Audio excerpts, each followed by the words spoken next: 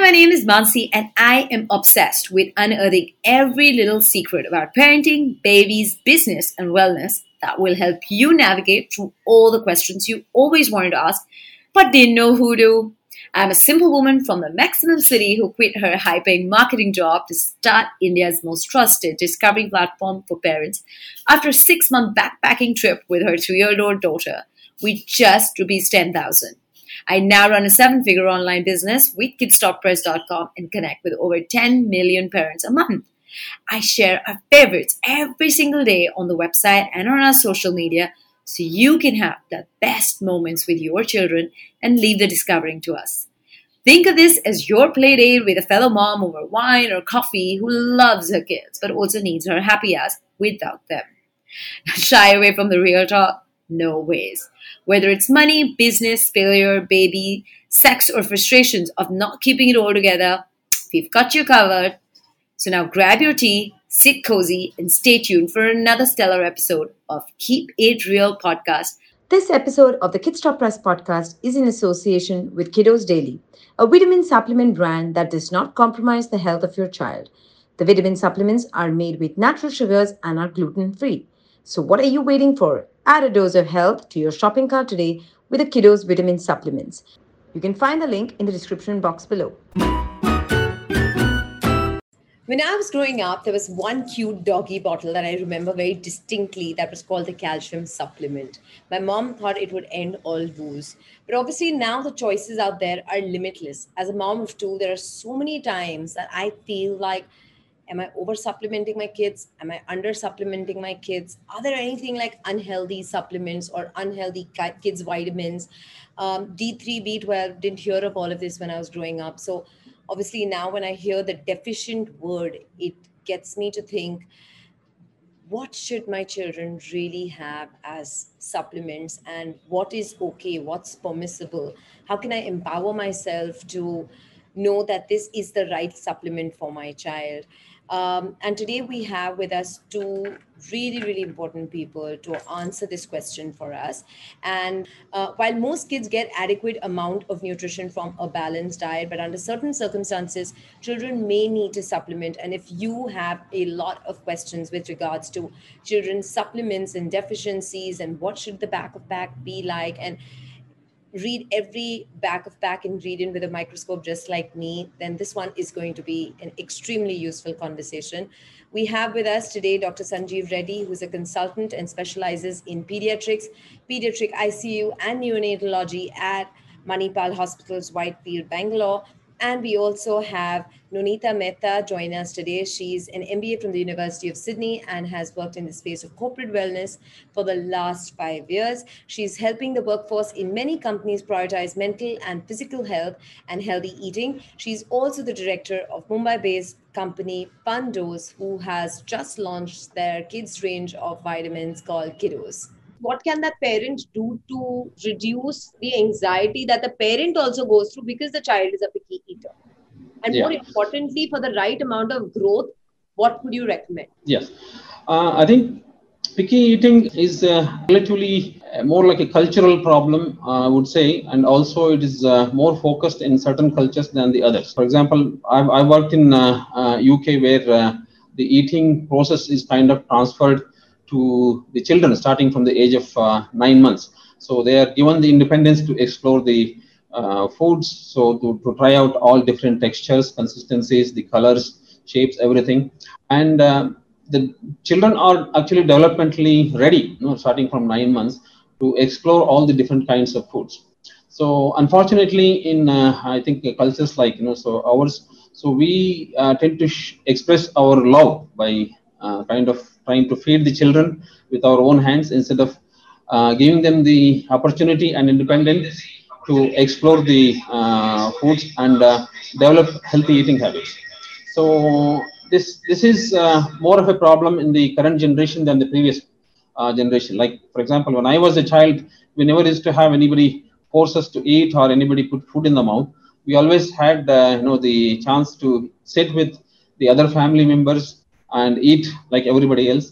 So this is very important from a developmental perspective also. So children pretty much learn everything by imitation, by looking at So other people, which is mostly parents and others who are carers for the child at home, and also when they go to school, so they learn the things from the other peers.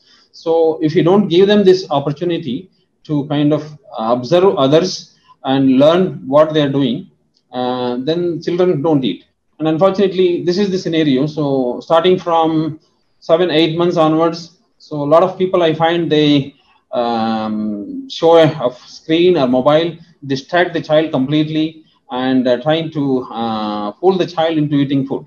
So that unfortunately requires more and more distraction with passing time, and it becomes a big challenge after 1 year when the child starts walking. So no amount of distraction will make the child sit, and so that's when parents so really are at their wits end trying to feed the child. So what is the solution? The solution is you have to provide developmentally appropriate support for the child to develop a healthy eating. So like right from 9 months of age onwards, when the child is able to sit and explore all the semi-solid foods with their own hands and mouth. So you have to encourage that kind of habits, and you have to let the child sit and eat with other family members. So to observe and eat. Obviously, for the child to learn healthy eating habits, the parents and others who are the carers in the family themselves have to eat healthy and let the child observe and so learn about this process. Right.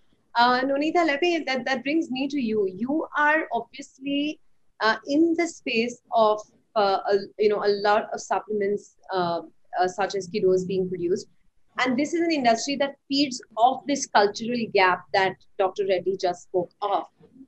So tell me, how do you guys know that? How do you figure out the opportunity that here is a nuance, and how big is the industry now?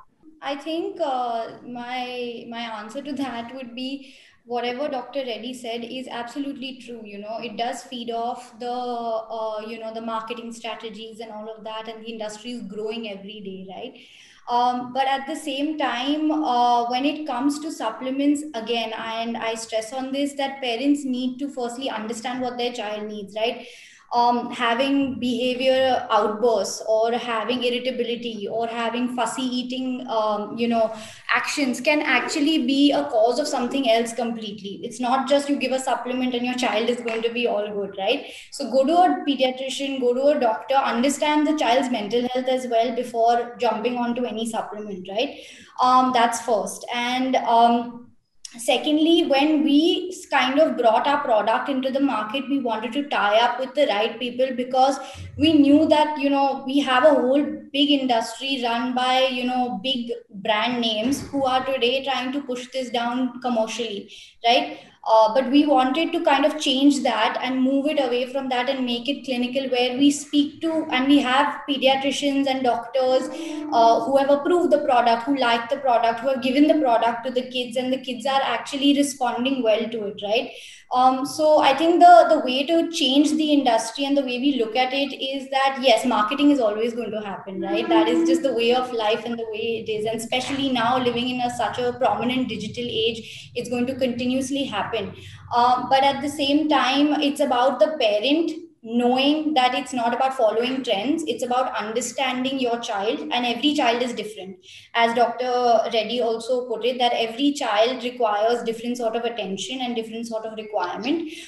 So understand your child, read the labels, understand where the product is being made. Today there aren't a lot of regulations around this in the Indian market, where it comes to people don't want to know where the raw materials or where the product has actually been sourced from. But please do find that out, because tomorrow it's only going to help you and supplement this whole process. We can break this chain of this non-educational trend based consumption. Has the role of nutrition and supplements really changed over the last 3 decades? The supplements have to be understood as kind of medicines, so the nutrition basically is all plant derived. So most of the nutrients that we get for our sustenance, both the macro and micronutrients, so should be coming from the same source, the food.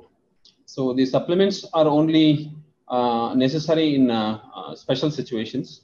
So like whenever it is not possible to have a balanced diet to derive all the macro and micronutrients from the food, or if there is any special requirement like having a chronic medical illness, or if there is a problem with the absorption of the nutrients. So only in this situation, the supplements should be considered. But I do see people relying more and more on the supplements as in the form of medicines in the bottle. So as opposed to focusing more on a balanced nutrition to get all the nutrients in a natural way. So there is a definite change. And in fact, I come across a lot of parents asking, doctor, can you please prescribe something to make the child eat? Yes. So that's a very, very common question that we come across in the pediatric clinics, thinking that, parents somehow have a concept that so children not eating can be improved by taking some kind of a medicine or a supplement. Right. Whereas that is not actually true. Right. Doctor, which actually brings me to my next question, that we are talking of a balanced diet in the times when we didn't have as many choices as families. Our mothers were largely at home, and therefore there was a lot of focus on a balanced diet. But today, when we're seeing a large number of parents, dual income households, we're seeing also the amount of choices that have exploded in the food space. Today, your child is not eating the traditional Indian thali, which is considered as a balanced diet. So therefore, the parent feels that if I'm not being able to control one aspect of it, and also I feel somewhere the parent is also kind of confused or overwhelmed, I would say rather, with the information of understanding macronutrients, micronutrients, which nutrients are getting absorbed, which are being rejected. So as a parent with that overwhelm, I sometimes find solace in supplementing my kids, because I definitely feel that I'm not being the scenarios have really changed in today's times.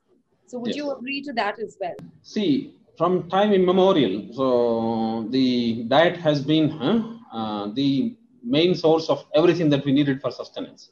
So obviously, with change in lifestyle, we have kind of gone from getting things in a natural way to an artificial way. So the financial incentives that the companies so manufacture the non-nutritional foods so as kind of led the whole scenario in a wrong direction. And with the kids watching more and more screen time these days, and the marketing being directed at the kids with all the focused advertisements on the non-nutritious kind of foods. So that has made even more difficult.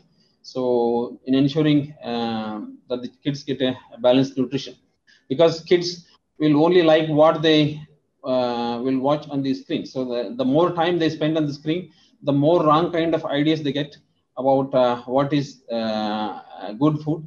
So, and in a way, it has become very difficult, so to ensure that kids get a balanced nutrition like the way we used to do in the past. Right. In this pandemic, everybody seems to have become a doctor in many ways. And, we've tried what our grandmothers tell us. We've tried what the WhatsApp messages tell us. We've tried what the doctors tell us. And all of that, we over supplementing our in any fashion. It's entirely possible that, so in our zealousness that we have to make sure children get enough vitamins, we may be overdoing it. But as I said, so it's important to know what is the recommended daily allowance, and make sure that you're giving only the required amounts as a recommended daily allowance. So in a child who is normally grown also, if you just give the recommended daily allowance, it will be very unusual for the child to become overdosed in terms of toxicity. But so the vitamins, the fat soluble vitamins, the vitamin A, D, and E, so they can accumulate in your body if you're not being careful with how much you're supplementing your child. So whereas the B complex vitamins usually is not that much of a problem. So they always get out of the system even if you give in excess quantities. But when it comes to fat soluble vitamins, so and iron supplementation, for example, you have to be really careful so that you are not doing more than what is recommended on a daily basis. If for some reason you have a clear deficiency, like so vitamin D levels are way too low, so in that situation, after confirming with the blood test, so we have to usually correct the deficiency to an acceptable level by giving mega quantities of vitamin D on a usually weekly basis for about 8 to 10 weeks, and then we resume giving them the daily allowance amounts subsequently.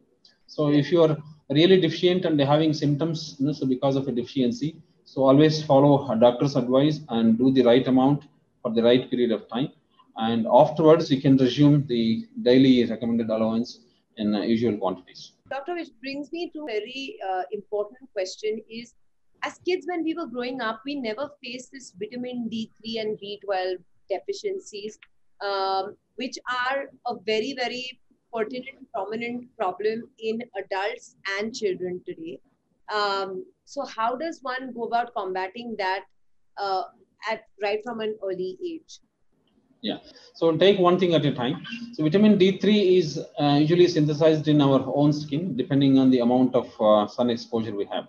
It is usually midday sun, about 15 minutes to about half an hour of adequate sun exposure in the midday will lead to enough synthesis of vitamin D in your own body. But it is not always practical. So more than just the sun exposure, how much of your body is exposed? So if you're fully clothed, wearing a hat and going and sitting in the sunlight, so you're not getting any light exposure. You're just getting exposed to the heat, which will not give enough vitamin D. So it is the right understanding what is the light exposure. If your enough of your skin is exposed, then you will get enough vitamin D. And vitamin B12 is synthesized from the bacteria in the intestine. So, and the most important source of vitamin B12 in people who are eating a mixed diet, like vegetarian, non-vegetarian both, is the non-vegetarian. Because so over a period of time, our hygiene standards have improved. So we may not get enough vitamin B12 from a purely vegan source. So if it is if there is somebody who is eating only vegan food, then they should take a supplement of vitamin B12. If they are eating a mixture of both vegetarian and non-vegetarian, vitamin B12 is usually not a problem as a deficiency. When it comes to vitamin D3, so sun exposure is not always possible. So vitamin D can be supplemented quite easily. It can be taken daily, weekly, or monthly as a recommended daily allowance dose. So that can be easily supplemented if there is a problem getting enough vitamin D. So we have to remember also that vitamin D is not just a function of sun exposure. It is also a function of what is your skin complexion. In darkly skinned or brown complexion people, you need a lot more sunlight than in light skinned individuals. So for that reason, most of the Asian population and African population, if you do their vitamin D levels, even if they have adequate amount of sun exposure, so you will find that the vitamin D levels will be quite low. Whereas in the Western countries who are fair complexioned, who have not that much sun exposure, their levels will be comparatively higher. Precisely for this reason, we usually supplement all newborn babies, so up to age of 6 months, if they're only breastfeeding, with a dose of 400 international units of vitamin D, so till the age of 6 months. Because most mothers in our geographical area would be deficient and they will not have enough of vitamin D in their own breast milk. Right. And Nonita, that brings me to you. You packed both of these amazing vitamins into your bottles. And what was the thought process behind it? Did you study that the Indian population would largely be deficient of these two? Absolutely. So I think most people that I have known my whole life have been deficient of vitamin D, right? and living the lifestyles that we do. And especially with this lockdown, you're not going to get any sunlight, and especially kids are not going outdoors. So the whole idea was to obviously pack the calcium and vitamin D together, because vitamin D also helps in the absorption of calcium and makes the bones stronger. So the idea was to bring both the products together in one bottle and have as much as we can in terms of the nutrients put together and packed together in one. So it brings me to a question, a predecessor of this response. What are the kinds of symptoms we should watch out for if the child is B12, D3 deficient? Take D3 first. So D3 is necessary for calcium metabolism. Okay, so basically for our bone strength, and for also the nerve conduction and good muscle strength, we need the normal levels of calcium, which is regulated by the vitamin D. So depending on the age, so if you are having a really young baby, for example, less than 1 year, if you have a serious vitamin D deficiency, then the bone growth will become affected. So you may be able to see what we call a rosary bead appearance on the chest, where the rib bones join the breastbone, and you may see a kind of beady appearance. You may see widening of the wrist and also widening of the ankle. So the soft spot on the top of a baby's head, it may take a long time to close up if you are really vitamin D deficient. Again, in older children, so in those who are started walking and those who are weight bearing, so you may see more obvious deformities in the weight bearing portions of your body. Like if your age group where from 1 to about 5 years, you may see the legs bent at the knee level, either inwards or outwards. So you may see an obvious deformity. So if you notice that, it is definitely a symptom that you need to take seriously and get the vitamin D levels tested, and then supplement accordingly. So in an older person, for example, the changes to see will not be not that obvious. So you won't be able to make out a person is vitamin D deficient from looking at a person. It is more subjective sensation. So feeling unduly tired, for example, having a lot of muscle aches, body pains, and not able to do things that you were doing earlier quite easily, like going for walks. So you may feel really tired.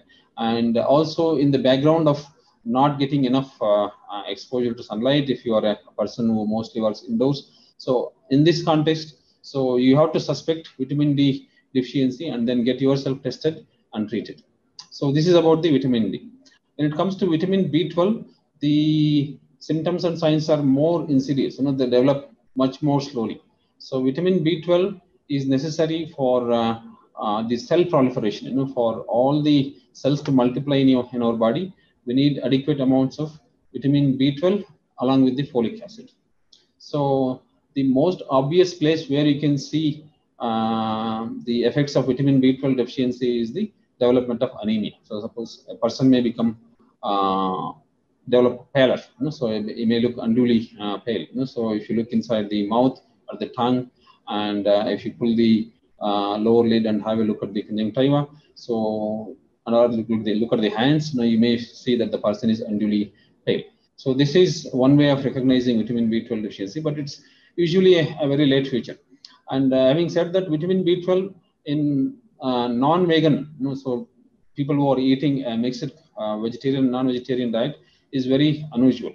If you are a vegan, then even before you develop symptoms, it's a good idea to take supplements routinely, because at some stage you will become deficient if you are in a vegan diet. Artificial sweeteners versus natural sweeteners, right? And doctor, we've seen a lot of names emerge even in the form of natural sweeteners, whether it is plant-based sweeteners or anything. One, how safe are they for children, and which ones in your experience really help? Yeah. So the artificial sweeteners, there is a big debate, going both ways, about the benefits and also harmful effects for a long period of time. As it stands now, the artificial sweeteners there is evidence to say that they will alter the gut microbiota. So gut microbiota is the normal kind of bacteria, the good bacteria that live in our large intestine, which is essential for the general health, for prevention of the non-communicable diseases like heart disease, hypertension, type 2 diabetes. So these good bacteria, so their numbers will get affected by consumption of the artificial sweeteners. So we have to weigh the benefit that we gain by consuming artificial sweeteners against the harms that potentially these so artificial sweeteners can cause to our body.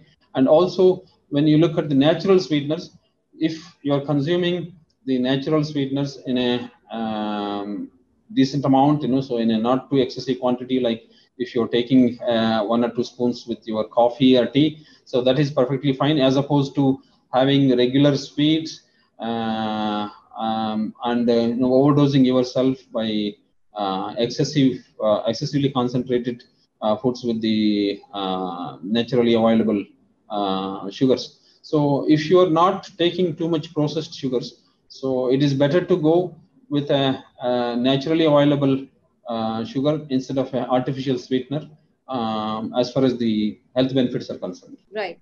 And Nonita, I must ask you this, that are supplement brands today taking note of the impact of artificial sweeteners in their medicines and their supplements, especially for a brand like Kiddos, where you're dealing with children, and therefore these can have immense long-term impacts on their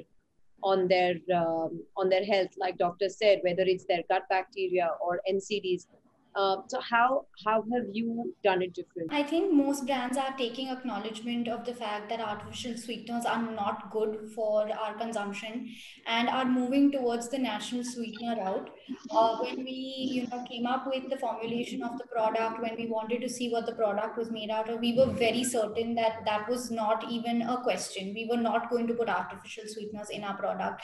We wanted to be safe for women, children, men, everybody who wants to consume the product, and that's something that we're going to continue for all our products. This is not just for the kids range, it's also for the adult range that we're coming up with, that we want to make sure that we're moving away. So currently we use tapioca syrup as one of our natural sweeteners, and which has proven to be it gives a very palatable taste, and at the same time, it doesn't allow the product to become too oily or sticky.